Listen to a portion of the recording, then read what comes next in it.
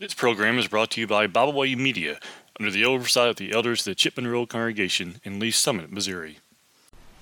Hello, ladies.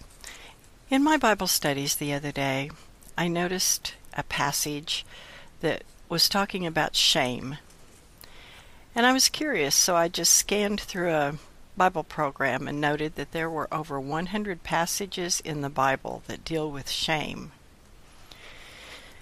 Obviously, there's probably many more that allude to shame, such as shamefulness, shamefacedness, shameless. But we understand shame is a prevalent part of our very existence. I think all of us have experienced something in our lives that brought us to a shameful point. And if you haven't, you probably will at some time. But shame can be an excellent teacher. It can also be heartbreaking, and it can destroy us spiritually. But it can allow us to grow and become a stronger Christian. If one cannot feel shame, it's very dangerous to the soul. And that's because shame is defined as a painful feeling of humiliation or distress caused by the consciousness of wrong, of foolish behavior. Is there any among us that have not done something foolish or wrong?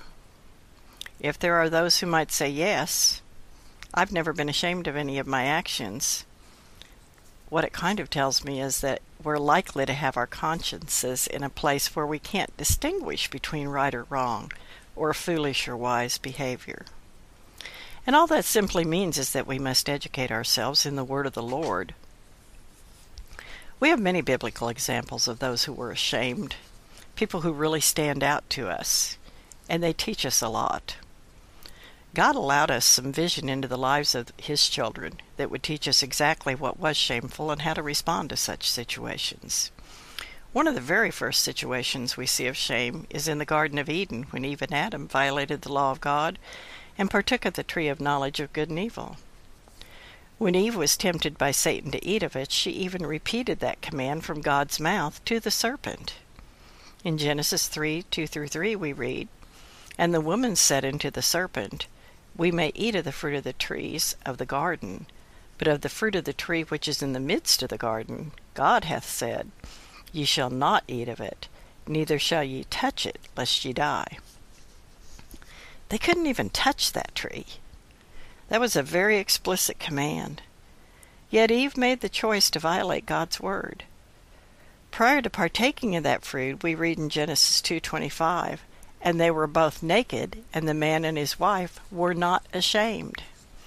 Then we read in Genesis 3:7, "And the eyes of them both were opened, and they knew that they were naked, and they sewed fig leaves together and made themselves aprons." Before eating of that forbidden fruit, they had not committed sin, and they were not ashamed. But after eating it, the Bible tells us that they made aprons, or a form of clothing, to cover themselves. Verse 8 of chapter 3 shows us they tried to hide from the presence of God among the trees. They were ashamed before God. They knew they had done wrong and attempted to cover up their sin. But they could not hide from God, for He sees and knows everything we do, everything we think, our motives and our intent. Shame follows sin. Even one who does not have any biblical knowledge understands the difference between right and wrong, from the atheist or agnostic to the most knowledgeable Bible scholar, typically anyway. People know and understand there are consequences for actions. Shame typically brings about repentance of sin, but sadly, sometimes it brings about a denial of sin and an attempt to cover it up.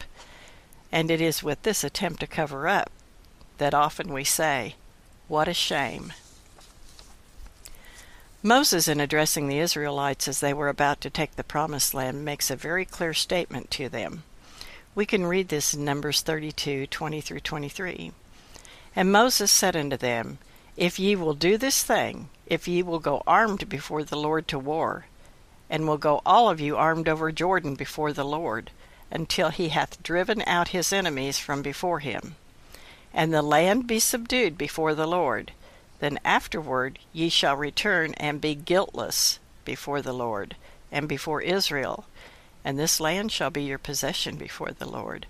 But if ye will not do so, behold, ye have sinned against the Lord, and be sure your sin will find you out.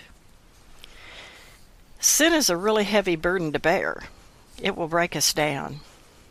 Honesty and heartfelt repentance, turning away from sin, removes that burden and brings peace and joy. Just knowing that our sins will find us out would be a motivating factor toward relieving ourselves of that weighty burden, wouldn't it? Shame can come in many shapes and forms. Paul, by inspiration of the Holy Spirit, states in Romans 1:16 that he was not ashamed of the gospel of Christ, for it is the power of God unto salvation. Christians have that same responsibility today, and obligation to teach others of the saving gospel of Christ with any opportunity we have. Are we afraid? Do we shy away from it, fearful that we might lose a friend or a family member?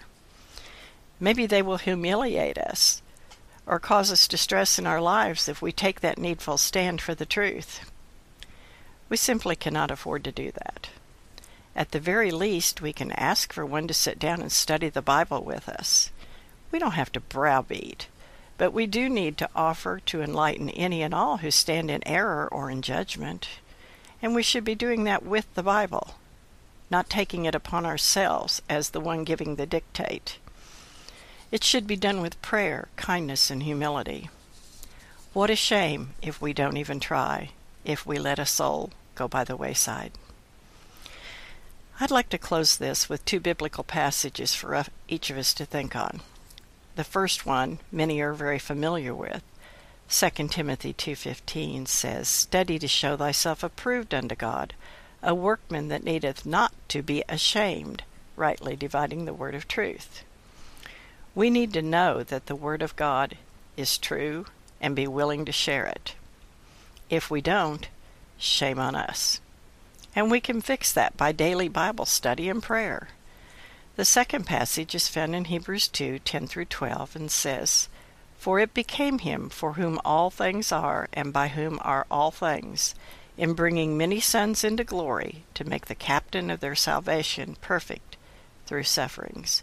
For both he that sanctifieth and they who are sanctified are all of one, for which cause he is not ashamed to call them brethren, saying, I will declare thy name unto my brethren in the midst of the church. Will I sing praise unto thee." Aren't those beautiful, encouraging words? Jesus is the pathway to glory, that captain of our salvation. He will make our salvation perfect because of his sufferings. He will sanctify the pure of heart. He declared the name of his Father, God to all, to those who are in the church, the body of Christ. His expectation of us is to do likewise. In the end, the last words we want to hear would be, "What a shame." The loss of a soul is the pinnacle of sadness. I pray that none of us will ever be found in shamefulness on that great day. And I thank you for listening. We thank you for listening today. We hope you enjoyed this program. You can find out more about Byway Media by visiting our website, bywaymedia.org. You can find all of our podcasts on all major podcast platforms. As always, we thank you for listening.